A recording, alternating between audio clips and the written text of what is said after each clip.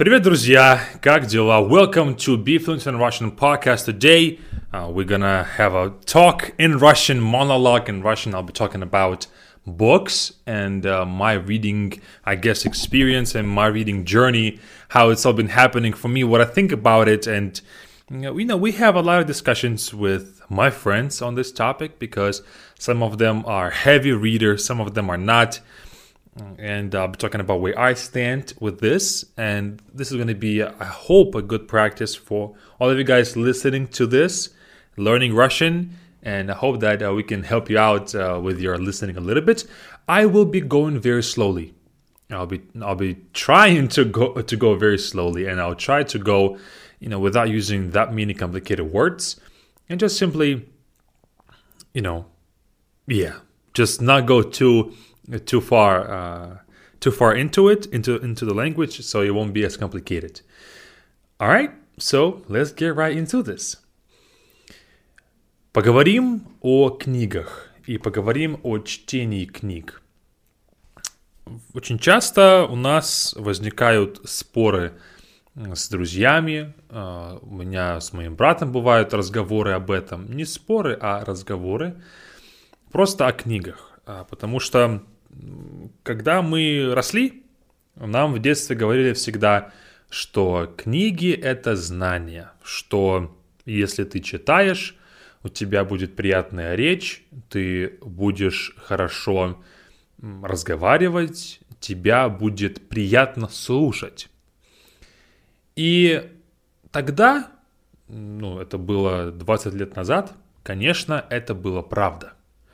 Тогда ничего не было, кроме книг. Информацию брали из книг, информацию брали, из, возможно, научных фильмов, документальных фильмов. Но, конечно, глубокие какие-то знания брали из книг. Если ты хочешь стать экспертом в какой-то теме, тебе нужно прочитать много разной литературы на эту тему, чтобы, понять эту тему полностью. Но сейчас в интернете очень много информации, очень много разных курсов, также на разные темы. Например, сегодня я наткнулся на сайт, на онлайн-школу. Эта школа, почему я ее нашел? Потому что у них есть школа языков, они преподают английский, вроде только английский, для русских людей, английский язык. Но также у них еще есть школа, которая учит разным навыкам. И там есть, допустим, 12 месяцев курс для программистов, для разработчиков разных типов. Это есть бэк-энд, фронт-энд и так далее. Очень много разных специальностей на этом сайте есть. И я, честно говоря, не могу представить, как книги смогут научить тому же.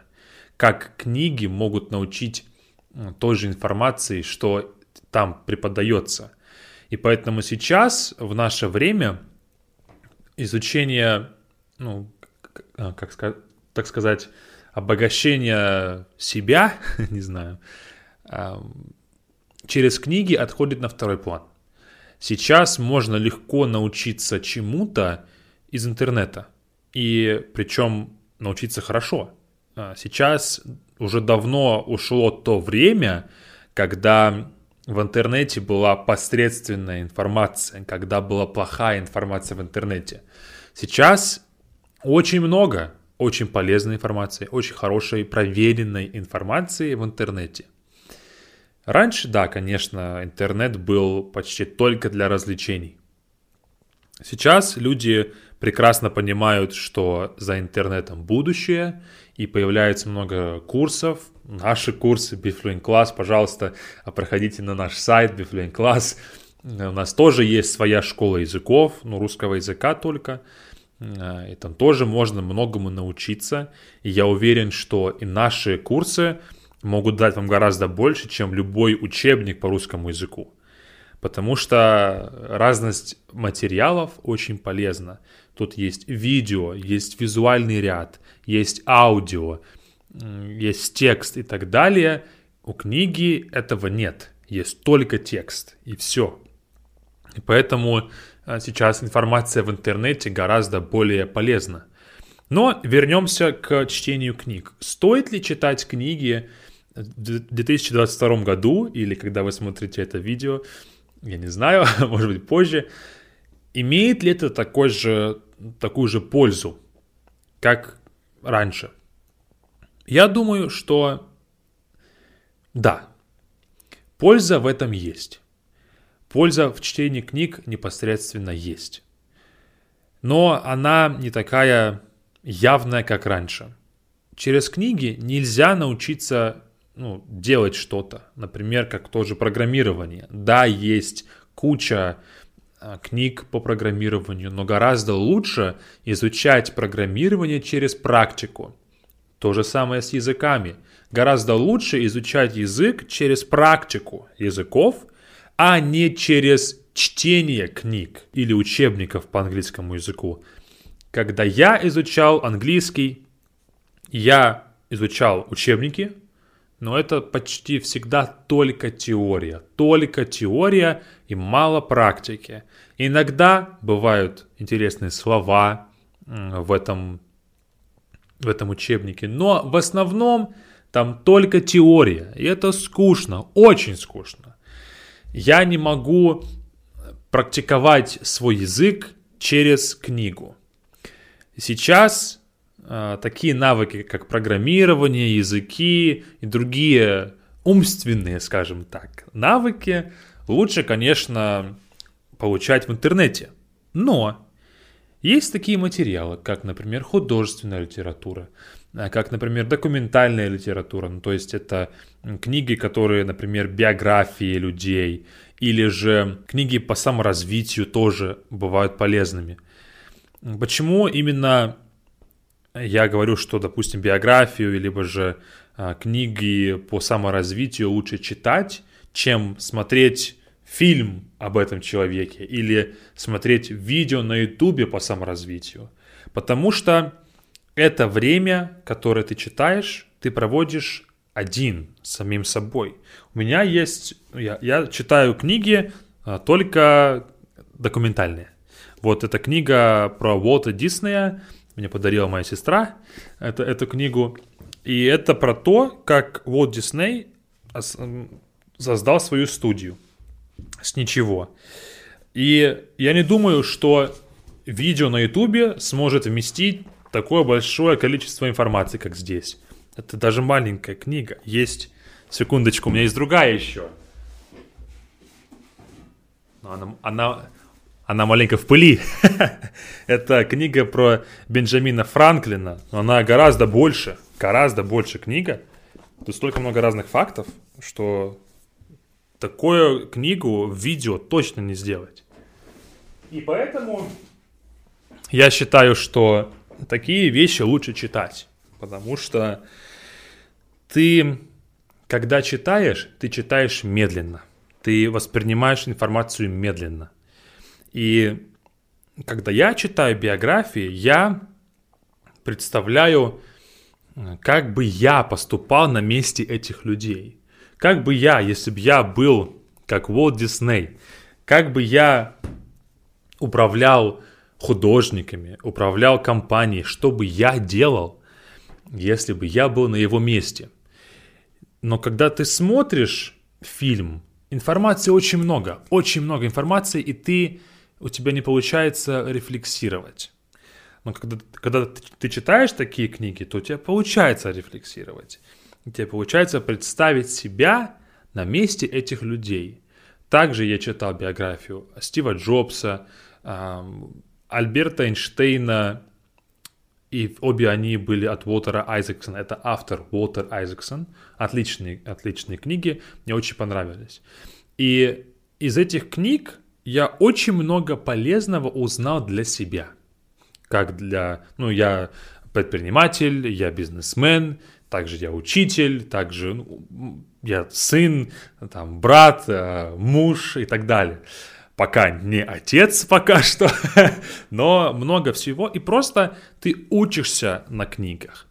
Мне кажется, если бы я посмотрел фильм, например, про Альберта Эйнштейна, либо про Стива Джобса, то очень трудно передать столько много информации за короткий промежуток времени. И ты когда читаешь, ты можешь рефлексировать про эти книги. И это очень полезно. А также, когда ты занимаешься саморазвитием, ты читаешь какие-либо книги, то тоже их лучше читать.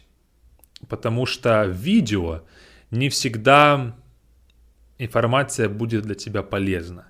И у тебя не всегда есть время подумать.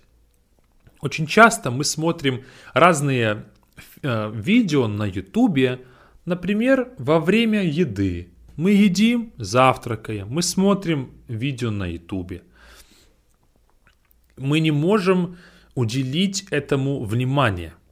Но когда мы читаем, то у нас, у меня, по крайней мере, я думаю, что у многих у вас также, это отдельное занятие. Это как ты сел, и все внимание у тебя на книге. И ты читаешь, и пытаешься понять, что автор хотел передать. И это очень полезно, как по мне. Но если ты читаешь книги, то это очень много у тебя занимает времени. Конечно, мы сейчас живем в таком мире, что каждая миллисекунда нашего времени очень важна. И все инстаграмы, ютубы, тиктоки пытаются забрать у нас это время. Посмотри это видео, посмотри этот тикток, посмотри это интервью. И очень часто мы не уделяем времени себе, потому что у нас занимают эти приложения, у нас отнимают это время. Нужно нам стараться уделять время для вот таких вещей, как чтение, как способ, наверное, даже медитации. Ты читаешь, успокаиваешься, никуда не торопишься. Когда ты с телефоном, то как будто бы ты постоянно куда-то бежишь. Постоянно бежишь. Но когда ты читаешь, у тебя время подумать, прочитать еще раз, подумать о том, что хотел сказать автор и так далее. Это очень полезно. Вот именно находить время, чтобы отвлечься от всего другого мира. И для себя мне хочется, у меня пока не получается этого сделать, но я хочу очень сильно, чтобы у меня было время просто расслабиться, просто почитать. Это очень трудно сделать, потому что гораздо более приятно, наверное, для мозга взять телефон, открыть Инстаграм, Ютуб, посмотреть видео. Это проще сделать, но менее полезно. Я пытался читать каждое утро. Потом я стал читать все меньше и вообще забыл про книги. Я уже, наверное, месяц ничего не читал, именно книги.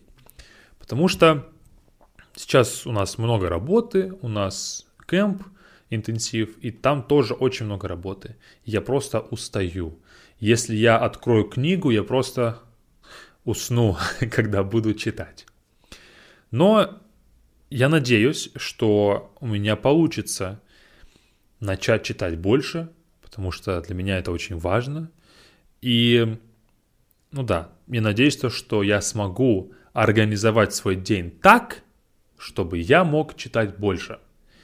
Я питаю очень много мотивации и, наверное, вдохновения из биографий. Мне это очень нравится. Но, как я сказал, времени очень мало. Давайте вернемся к вопросу о том, нужно ли нам читать книги, чтобы быть образованным человеком, чтобы мы могли хорошо говорить. Я думаю, что читать книги, вот книги, допустим, электронные книги, либо же книги бумажные, не нужно. Не обязательно. Это как один из инструментов, конечно. Но также я думаю, что чтобы стать человеком образованным, либо же чтобы развивать свой интеллект как-то, нужно постоянно изучать что-то новое. Читать книги только чтобы красиво выражаться, не знаю. Для меня мне не кажется это важным. Как по мне, важно именно постоянное развитие, то есть себя как личности. Новый навык, новые знания. Возможно, если я, например, учитель русского языка, возможно, мне стоит изучать вопросы психологии, чтобы я мог с человеком лучше общаться, чтобы я мог найти то, как правильно с ним разговаривать. Или также я недавно изучал, как работает память. В языках память очень важна, потому что мы пытаемся постоянно запомнить новые и новые слова каждый день. И поэтому память очень важна. И узнать, как работает память, для меня было очень полезно.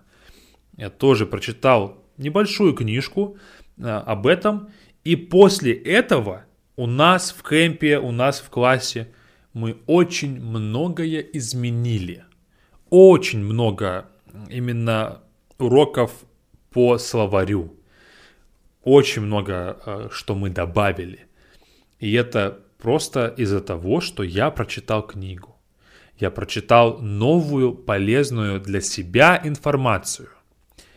И поэтому я считаю, что всем нам нужно постоянно стараться становиться лучше. Как люди, как личности, как профессионалы. И для этого нужно много изучать. Много нового изучать. Иногда это сложно, иногда это занимает много времени, но это нужно делать. Читать книги можно, но не обязательно. Наверное, все. That's it. Short monologue about books. Let me know if you have any questions, any follow-up stuff, anything whatsoever. Let me know. I'm here to answer your comments whenever. If you have a suggestion of some sort, please let me know. And that's it. I'll see you in the next one. Пока-пока.